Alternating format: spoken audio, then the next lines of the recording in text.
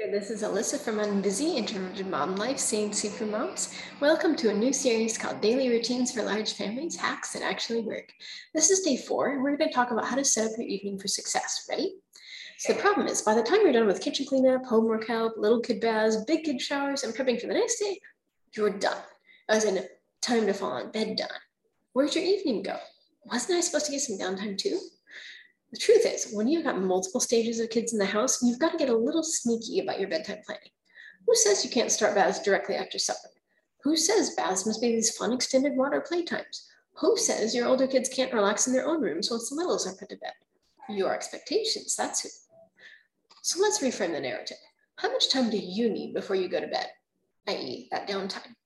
And how long is it going to take for you to do fast versus slow baths? Now, add in the kitchen cleanup, any homework help or next day lunch prepping you're doing, and see where you're at.